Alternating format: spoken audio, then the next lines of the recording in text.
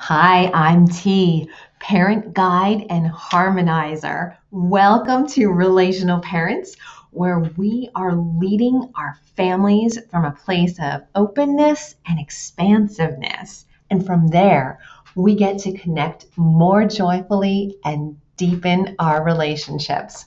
So glad you're here. Hello, I'm so excited to continue this conversation with you around the theme of wholeness. And today I want to talk about the filters that we have up. We don't even know, but they're filters that we have up that will only allow certain things through. Or another way to look at it is that they are blocking out certain things. They're not allowing certain things to be received by us. Okay.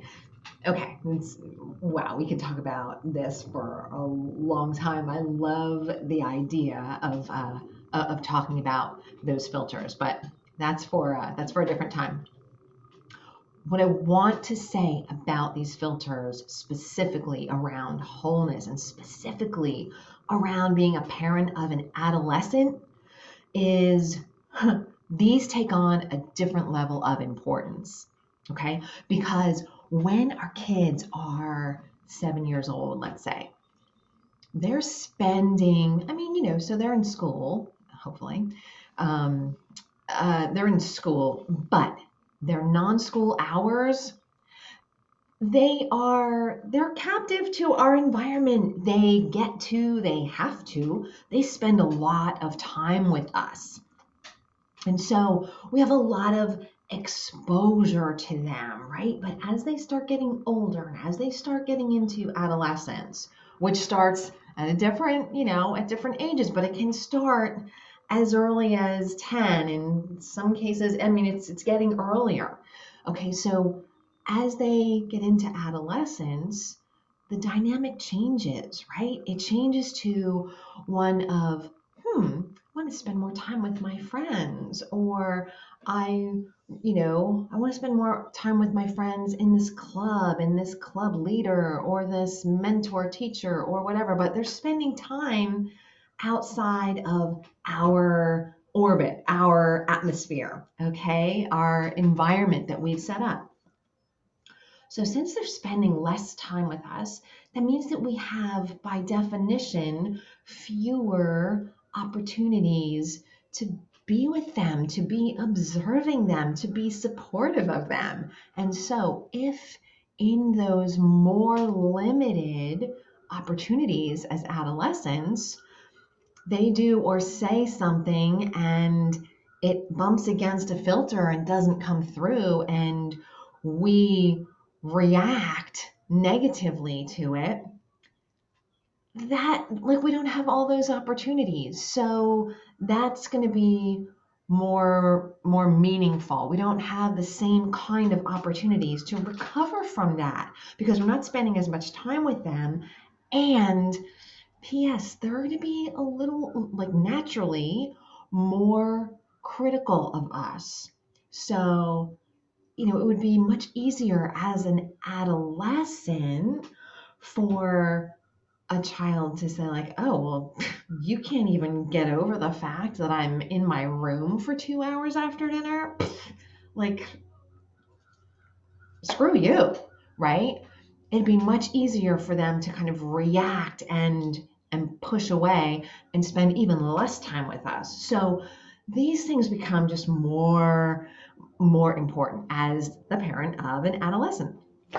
And so I want to give you an example from, of course, personal example from a few years back. And this is an example where I actually, I actually did let something through, but it wasn't easy. I had a little chatter in my head. I let something through, and then something beautiful grew. And it's something that just stays with me because I it's not what I would have expected. So I'll just tell you the story. It was years back when my son was choosing his first classes for high school, freshman year. And, he was going to a high school that is a college preparatory type of school. So there wasn't a lot of choice, right? He had to take a math and a science and a social studies, da da da da da. He had room for like one elective. That was it.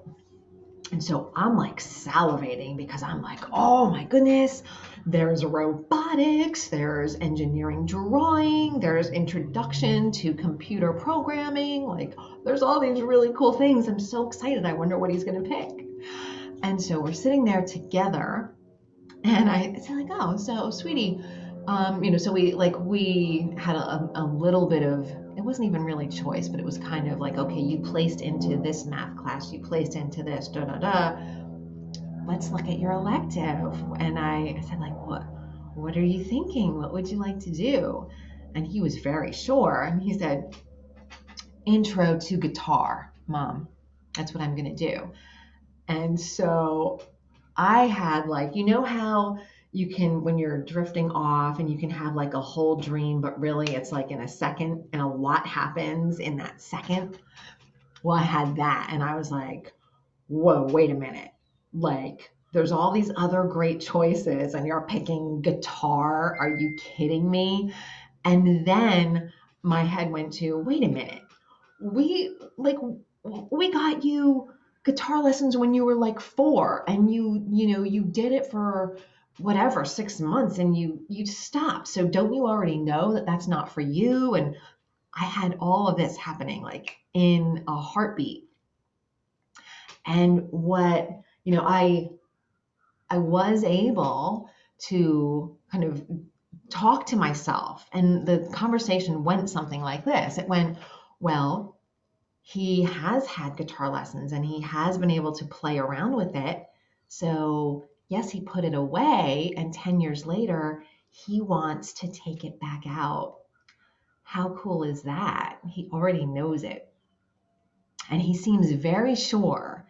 And I didn't have the words for it that I just explained to you about filters and adolescence then, but there was a part of me that was like, well, he seems very sure. Let's see how this goes. Like, who am I to know what's really right for him? So the payoff here is not only that I didn't push against him in the moment and we didn't have a conflict and he didn't retreat to his room and go like, my mom doesn't understand me. Okay, not only that, but a couple of Christmases ago, he did like a little mini concert actually with his brother, and he played 3 or 4 Christmas tunes for his grandparents in like a different style. He's really into like the metal guitar and like the heavy metal stuff, so he played them in that style, and it was super cool. Everybody loved it, and he played he played a number of solos or leads, I guess, in his latest guitar concert. And actually, today's the day that they're doing a senior prank at school, and he and his guitar play a prominent role in that prank. I can't wait to hear about it. That'll be a story for another day. But all of that came into the world, and it maybe wouldn't have if I had put my foot down and like, no, no, no, I know better, and don't and this and that and whatever the other possibility would have been. It came through. And so I would suggest, and I'm always looking for what's that other filter. And Michael has something to say. Sorry about that. But what's that other filter that I'm not even aware of that I am putting up and blocking something from coming through? And next episode, I have a really big suggestion for you to help support you through that, because this is deep stuff. It's not stuff that most parents, most people, but certainly not even most parents are willing to do. So I applaud you if you stuck with me this long. I applaud you for showing up for yourself and for your kids, and just being open to something new. So until next time, I will sign off. Bye for now. If something in this podcast resonated for you, I want to give you a special invitation to come on over and join us in our private community on Facebook. It's called Relational Parents. You can find us that way. We're there having real conversations about what's going on in our households, our challenges, and we are a very inclusive and non-judgmental safe space. I hope to see you there soon.